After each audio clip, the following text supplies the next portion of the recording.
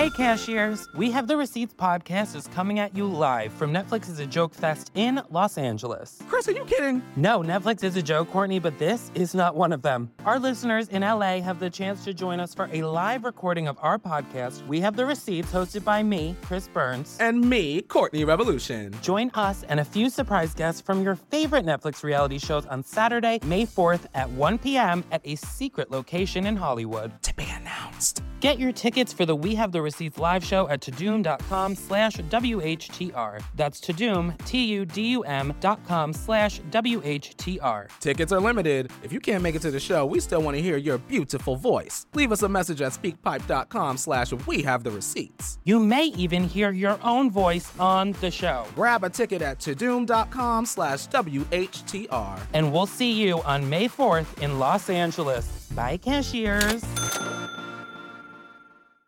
Hey there. We don't usually do this before the podcast, but I just wanted to give you a little bit of a spoiler alert.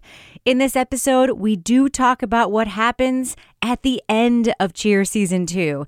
So if you want to remain spoiler-free, you might want to hit pause, go back and watch the whole season, and then come back and listen. See you then. I'm Rebecca Lavoie, and this is You Can't Make This Up.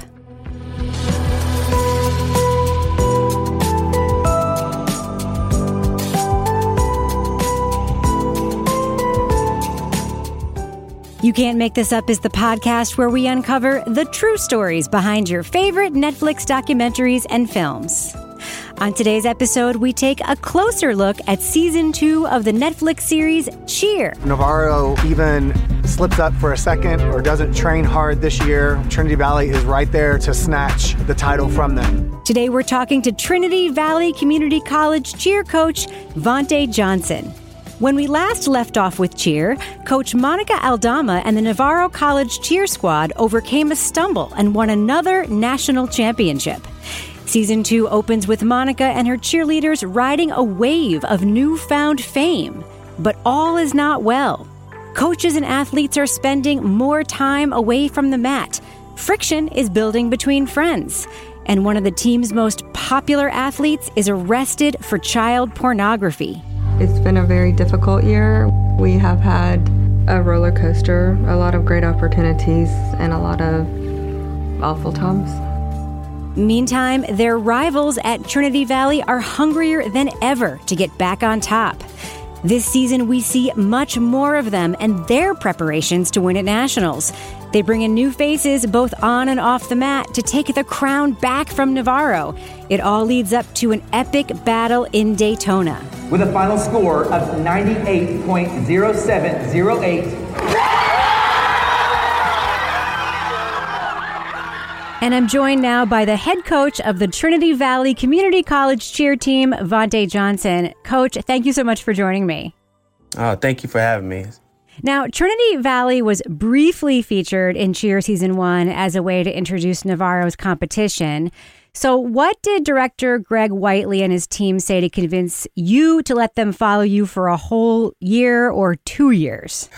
I think after being able to see Season 1 and seeing how they portrayed the athletes and being able to show the sport of cheer to that big audience of what we call the world, I wanted our team to be able to have that same experience, and I wanted to be able to help shed that light as well. So whenever they approached us, we were definitely on board. So when I recommend cheer to people, which I do, by the way, all the time, I really stress the athleticism of the sport itself. I think people think the season is going to be, soapy or something, the show. Do you have this conversation a lot, explaining to people who might not get it just how insanely athletic this sport is? Yes, of course, all the time, especially when I'm at home, because I was never a cheerleader when I was at home. So talking to that different aspect of people that's not used to being in the cheer world and letting them see how it is now, for me, it's been great to be able to shed light and be able to show them the athleticism that these athletes have. So sometimes a sports documentary will pump up or hype up the conflict between two teams to make for a better story, edit it a certain way. But your rivalry with Navarro, it's legit, right? Most definitely. I'm a Florida State guy because I'm from Florida, which you guys know from the show. I despise the University of Florida. Don't get me wrong, I respect them because they're a great team, but it's the same. I'm a Trinity Valley guy, so I'm not a Navarro guy. Yeah. Don't like them because they're our rival, but I do have respect for them too. Yeah. So they are your rival on the mat. But what about during recruiting? Do you find that the notoriety that cheer brought made it harder to get the cheerleaders that you wanted, or easier? I think cheer helped in a certain way because we got to reach a broad spectrum of people. We got to be able to shed light on our school as well, even though it was only a brief in season 1. But they got to see that, Navarro does have competition, and maybe we can go to that school as well. Maybe we're an option as well. So I think with being able to be a brief part of season 1 helped us be able to recruit as well. I'm curious about that because in season 1 and in season 2, we hear how, you have a different policy for running your team than Monica does. She allows her athletes to participate in more outside opportunities, and you run your team with a more traditional, school and team focused culture. I'm wondering if you can talk a little bit about that, because it seemed to really work to your benefit with what we saw in Cheer 2. And I'm wondering if that affects recruiting also. Are there some athletes who are really attracted to that, like that team focused, athletic focused culture that you run there? Of course, we try to make sure that we preach team first, school, of course, and make sure that that's your first priority. But we do allow athletes to be able to do all-stars as well. Yeah. And those are outside things so that they're still be able to fulfill their dreams in certain ways that they might not have been able to back home. So a lot of athletes that we will get from out of state will want to be on those big all-star teams. So we will give them the option to be able to be on those teams as well. But Trinity Valley has to be your first priority. Right. So we do let them have the opportunity to do certain things outside of Trinity Valley, but we also make sure that they understand that the reason you are here is for Trinity Valley, and Trinity Valley should be your focus. And the other things are great to have, but don't lose sight of that so that we can still accomplish our ultimate goal.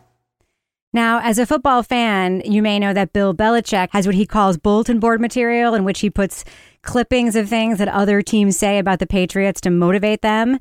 And I'm wondering, does Navarro's newfound fame provide you with your own bulletin board material to motivate you? I'm a Bill Belichick fan. Obviously, I'm a Patriots guy, so I wouldn't say that his bulletin board is something that we use or a motivation for us to push hard. I think that my motivation comes from the years that I cheered and not actually having the opportunity to win. And I would keep every second place trophy that I had, and of course doing other activities. I would keep all my second places just as a motivation. And what you see in the season with the trophy, the second place trophy, it's a reminder that complacency can get you back in that spot. So it's a reminder for our team and of course for myself to push hard and try to obviously become a champion. Now, Coach, there is a lot of your backstory in this season of cheer, and it's really interesting how you came to the sport. I grew up in a place called Ocala, Florida. We didn't have money growing up. We tried to play any sport to be able to make sure that we were out of the house. Football, basketball, any kind of thing to make sure that we stayed active. Because our only goal was to be able to get out. So as a young athlete, what did cheer do for you? I was introduced to cheer, I guess I was 17, turned 18. So it was very new to me, what you guys did. You realize I didn't understand that cheer had a different side. I'd only seen it, obviously being a football player, of them cheering on the sidelines. And, the ritual things that you'll get at high school, high school cheerleaders type of thing. So I didn't realize that aspect of it until, of course, I was introduced to the all-star world. And then my football coaches, his wife was our head cheer coach, and I didn't know that they had a competitive squad, and she convinced us to do it. So I was awakened to that aspect of cheerleading that I had never knew. So I saw how challenging it was firsthand by going into gyms, trying to see the things that they were doing, and I thought it was just very neat. So I wanted to give it a try. But you did play football before you cheered. Did you bring lessons from football to the sport of cheer? As an athlete, I think everything you bring from any sport should go into the next sport. For me, it was intensity, willingness to not ever lose. The biggest reason you guys are running right now is because you're not acting like a team. And you're gonna run like a team today. And you're gonna have to run like a team until you start acting like the team. Work together. If something happened, collectively agree on it. Get over it, let it go. For me, I never wanted to lose a game. I never wanted anyone to score on me. I always wanted to be the best. So that translated in cheer. You don't want to lose to anyone, ever. And cheer obviously is a little different than football because everyone has to do their individual job, whereas in football, you can get away with missing a block. Cheer, you can't drop a stunt. And if we did, that can cost us a championship, which happened to us a couple times, throughout my coaching career. So it's definitely something that you can bring by having certain aspects, like, of course, my intensity and willingness to win. So at the time of filming, your assistant coach was Chris Franklin, who, by the way, could not be more like Coach Beard from Ted Lasso. Something that, I don't know if he hears that a lot. I don't know if you've observed that before, but he really could not have come off anymore like Coach Beard from Ted Lasso in the documentary. He had been the head coach before leaving and coming back. Were you worried with that dynamic that there would be any confusion as to who was in charge during that season? Not at all. Of course, he was my mentor. He was my coach. So whenever he asked me to come take over, I understood the assignment.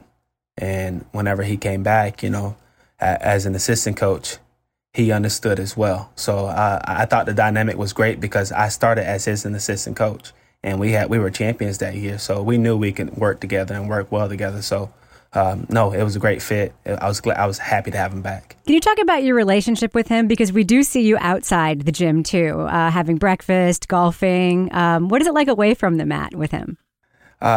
You guys don't see it, but he's super competitive too. Oh no, I think we see it. He's super competitive too, but he's a great person to have around. He's the biggest motivator. I was worried because of the score deficit, and then I read the score sheet.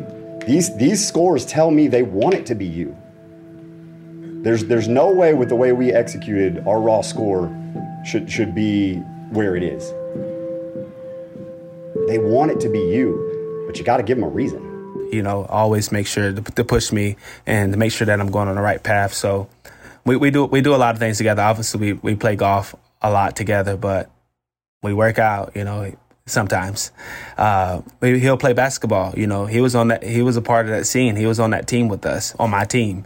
So we do a lot together because we know what town we're in. We're in a small town, Athens, Texas. So, and it's just, it's him and I. So he's like my big brother. So yeah.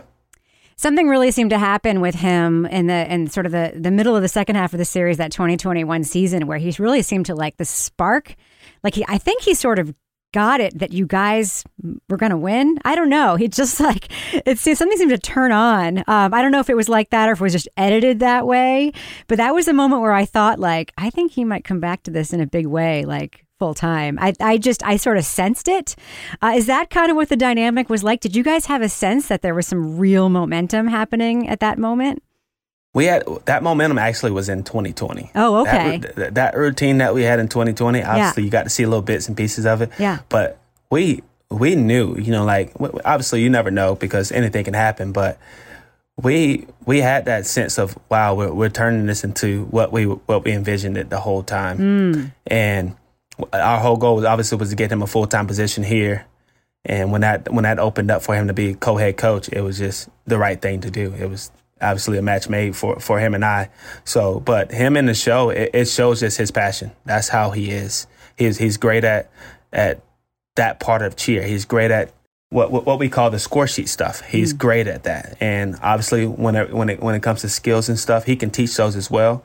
But when it comes to the score sheet, that's when he steps in. And when it comes to the teaching skills, he's like, hey, that's where you're good at, so those are the points where they drove home for him so you can see where he's good at. Now, it was clear with that 2020 team that you did need that one thing to get you over the top. So you got Navarro's old choreographer. Did that wildly change your routine? Because it looks like the choreographer kind of comes in after you have a lot of the stunting and pyramid together, or does that just kind of polish and tweak after the athletic parts are put together? How does that work? So normally routines are built by us, not the actual choreography, but when it comes to skills, we know the skills that we're going to put into the routines. And we let the choreographers know, hey, we're going to have this many skills doing this skill. We have these structures during this pyramid. We have these baskets with these girls. And the choreographer come and just make the magic happen. And Brad was one of the choreographers that year that came and made the magic happen, which did give us a good element that we were trying to make sure that we added. Because when I first came in, obviously I wanted to be super collegiate and clean. And I understand now that, you need to bring that entertainment aspect to it. So we actually never got to see that full 2020 routine in the documentary because you guys didn't compete. And will we ever get to see that? I mean, is that just like in a vault somewhere? Are you saving it? I have to know just as a viewer because I kept waiting. I'm like, are we going to get to see that? We use some of it. So like you'll see in the routines that, in 2021 routine, we use some of the skills in that routine. Yeah. And that routine. It's the same thing. Like I think both teams wanted to use that routine because we both knew how powerful they were. But what comes with the new year is you have a whole different personnel.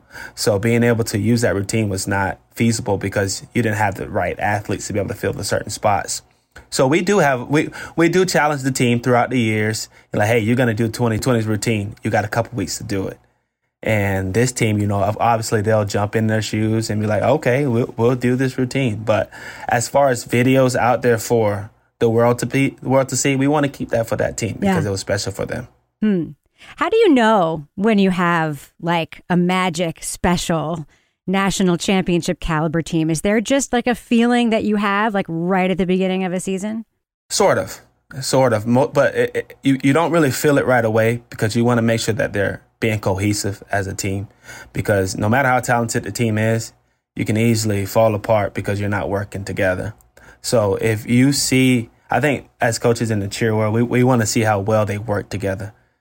Obviously, you want to have a talented team, but if they're working well together, you have that major piece and that cohesiveness of teamwork and loving each other as a family.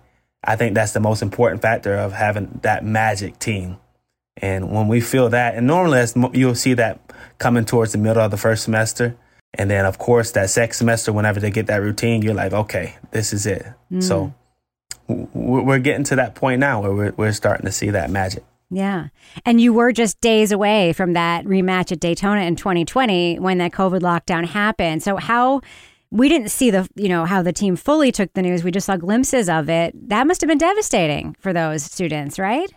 It was devastating for the team because they had worked so hard and they understood that it was devastating for the world too because they weren't the only ones that were affected. So it was something that they had to come to terms with and realize that we were in times that are different.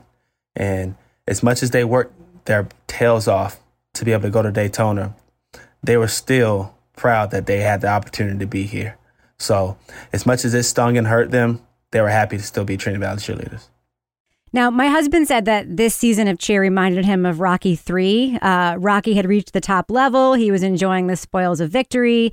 In the meantime, his challenger was working harder and getting better. Do you think that's a fair description of these last two seasons of what's been going on down there in Texas? I wouldn't say it's a fair description. Only because we saw their spoils of winning does not mean that they wasn't working their tails off. They still were in the gym working hard. They still had tons of athletes that were eager and ready to win. So I wouldn't say that. I didn't think that they were loosening up. If anyone say it, I was just making sure that we seized the opportunity of working hard no matter what, because we don't know what they're doing. Yeah. Well, I said honestly that the season reminded me more of Bring It On. Championship team, a rival team who just prepared better, worked harder, had great leadership. Honestly, Jada Wooten reminded me so much of Gabrielle Union's character in that film, just like cohesive, telling everybody what to do, being just like there for everyone. I put on CCFC that I believe that we are going to hit a 0, and that's all that matters is 0. Not the ring, not the win, none of that. 0. We've been working hard and hitting this fucking routine 0 almost every practice.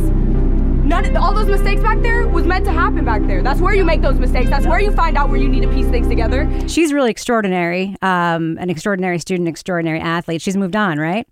Yes, she's going to love that reference. I'm glad to hear it. I never know how real athletes feel about their depictions of their sport in films, so I'm glad to hear that. She'll love that. She'll love that depiction of her. But Jada was definitely, she was a key piece. She did help with being a leader that year. But I will give credit to the whole sophomore class.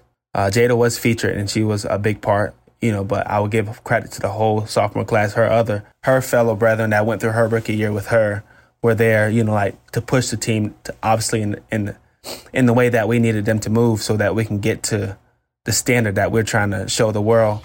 So I think as a whole that year, we all had a vision of what we wanted. And no matter what, we were going to try to seize that opportunity.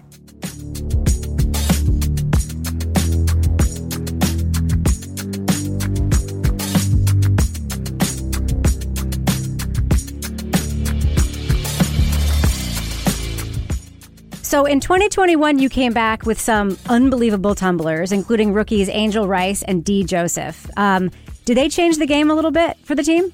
Definitely. They changed the game, not for the world, I'll just say for our team. They helped team that we did bring in realize that, hey, no matter what, we got to work just as hard. Now, this not just some team that you're just going to come and be the best tumbler on. Everybody is just as good.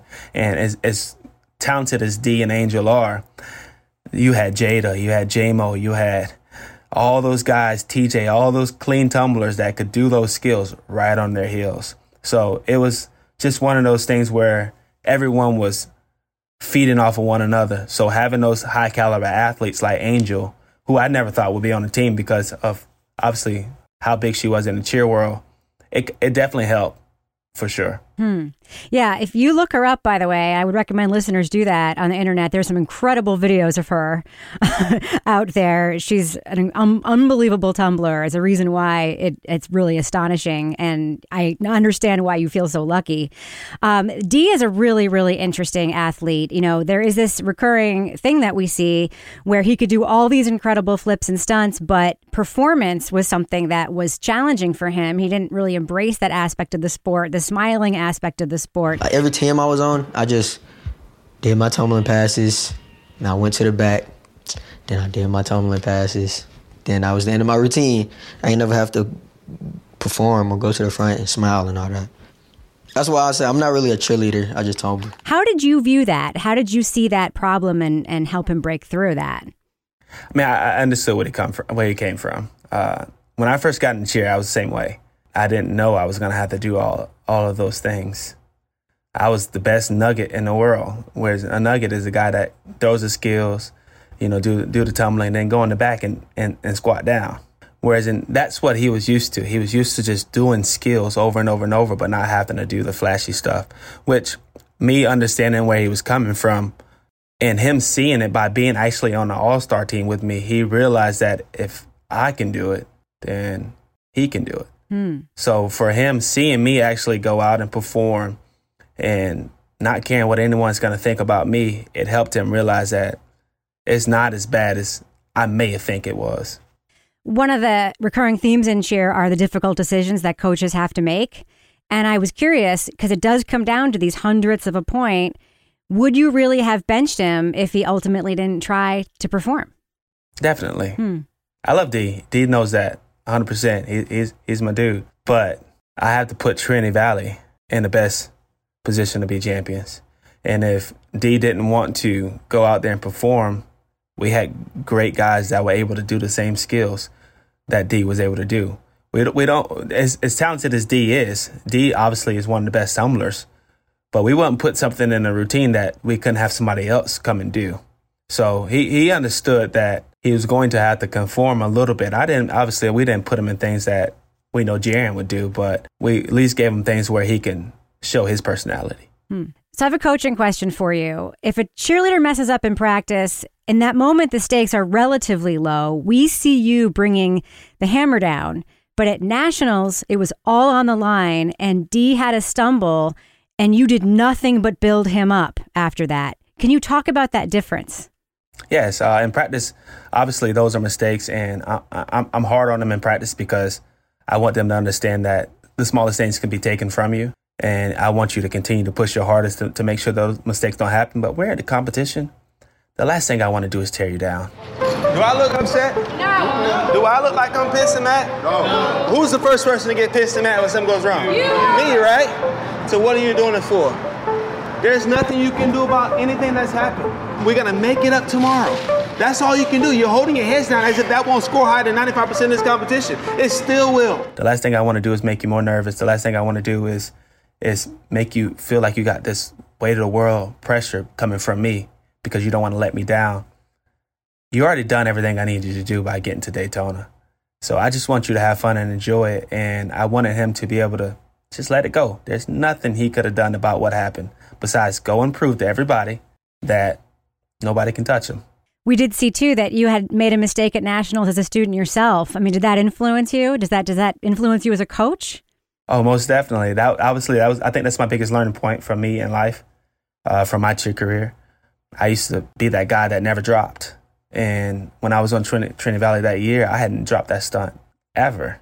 And if I made a mistake, obviously I was that intense guy. I felt like nothing was ever my fault. And I realized that it takes two to actually do this skill. And I didn't do my job on making her feel like she can still do this skill. So that for me was my turning point. Whereas I need to build up athletes as well instead of thinking that I'm the best. Obviously, I'm going to push myself to be the best, but it takes a team to win. And I didn't do my job as a teammate to help her. And I won't ever let anybody go through that again. It really seems like the secret of your success as a coach is that everything you've learned along the way as an athlete, you've built in to your coaching philosophy. Would you say that's true? Yes, definitely. I try to take all the coaches that I've enjoyed throughout my life and try to find the things that I like the most that they help me with, and obviously build it into my philosophy so that I can find who I am as a coach. And obviously my experiences as an athlete goes as well with all of that. So all of that collectively helped me throughout my time as an athlete and coach to help me get to who I am now. So I think it would be a mistake for me not to ask you, what do you think the secret to Monica Aldama's success as a coach is? I used to think about this all the time when I was an athlete. As an athlete at Trinity Valley, I used to wonder how how they would win so much. And then obviously becoming a coach, I couldn't do anything but respect her for how many times she had won. So for me, she had to have been doing something that we didn't understand. And somebody had once told me, you got to figure out the formula. She knows the formula. So now I have my formula. So that I think as a coach, she did a great job on building that program to what she has it at now. So after the popularity of Cheer Season 1, we did see the Navarro team was busy. They were distracted by appearances, agents, endorsements, being celebrities. With Season 2 coming out, is there a lesson there for your team? Do you have concerns about that? Do you have a plan in place? There's always lessons for everything that is thrown out to the world. And obviously what was depicted was the story that was told. But we know as a team that our goal is Trinity Valley first. No way and shape are we trying to take opportunity away from any of our athletes, former or present. But we know where our goals are. Our goals are be here, be great students, graduate, win a championship if you can. We won't take anything away from our athletes, but we won't let it affect our goals as well. I'm curious, you just watched this documentary and you know that only so much can fit into a series like this. Were there students, storylines, moments in these seasons that you hoped would be highlighted or that you would love to talk about that, the world won't see? So when Greg approached us, about being able to do the show and, about the athletes that may be depicted or not, our only object was to let him come and watch a practice and let him tell the story. And that's all we did. Our goal was to let him come and watch, and he would do the best to draw the story. So when it came to any of that, we left that all up to Greg. Wow, that's a lot of trust. cheer season 1 must have really had an effect on you, and you really went into this tremendous amount of trust. That must have been difficult in some ways. I will say that obviously as a coach, you're going to be nervous. But if you're going to agree to do something, you have to trust the people that you're allowing to be able to come in and tell your story. And that's all I really could do. I needed to be able to give Greg the trust and obviously his crew with Claire and Cinnamon. But I wanted them to be able to tell our story the best they felt like it would be for us. And the only way to do that was to give them the trust, and we did that. So there's something I was wondering the entire time I was watching your team. Maybe it's a secret, but what does that motto CCFC mean? If I tell you, I have to kill you. All right. Another thing that I need to know, what is it like to jump in the water at Daytona holding that enormous trophy? So when I was going to Trinity Valley, that's all I used to dream about. As an athlete, you envision yourself winning these championships, where it's like the biggest championships in the world. And I used to always think, man, I can't wait to be able to do that. And to be able to do that is something special. The water's freezing, but you feel none of it because it's been a tradition for so long. And to be able to do that with that team, because they don't get a spring break, they don't get to do any of those things. And to be able to show all the hard work that they put out, it makes it enjoyable. It makes it a very thrilling moment to be able to run in the water. I'll tell you, as a viewer, it was thrilling. We watched, your rival buy a stage, fly to Daytona, watch the results in a ballroom. We watched your team have a very different experience, travel by bus. You're all cramped into this little hotel room watching the results. And then we got to watch you run into the water with that trophy. It was a magnificent thing to watch as a viewer. You have to know, for the viewer, that's what everyone's going to see, right? Of course. And we wanted to make sure, obviously, that year was a tough year because it was coming off the COVID year. And we wanted the athletes to have the experience that everyone in Daytona was going to have. So most teams were in their rooms, sitting in those rooms cramped up, ready for these results. And we felt like no matter what, we're family at the end of the day. We went through this whole year, so get in here nice and tight. We're going to either be happy together or we're going to cry together, no matter where we are. Coach Vontae Johnson, congratulations again on cheer season 2, but more important, on that win in Daytona. I was really rooting for you. Thank you so much for talking to me about it. Thank you. It means a lot to know that you're rooting for us because we were definitely out to hopefully claim that championship. That's it for this week's episode. Thanks again to Coach Vontae Johnson. What did you think of the new season of cheer? Who were your favorite athletes? Which team were you rooting for? Who would you rather be your coach? Let me know on Twitter at Reb Lavoie. For more of my takes, check out my other podcast, Crime Writers On. Each week on that show, we break down the latest in true crime documentaries, films, podcasts, and pop culture. If you like You Can't Make This Up, please rate and review this show and share it with friends. Find us on Apple Podcasts, Stitcher, Google Play, Spotify, and wherever else you get your podcasts. And make sure to subscribe to the show to stay tuned for all new episodes. Our music is by Kelly Mack at Netflix Music Lab. You Can't Make This Up is a production of Netflix. I'm Rebecca Lavoie. Thanks so much for listening.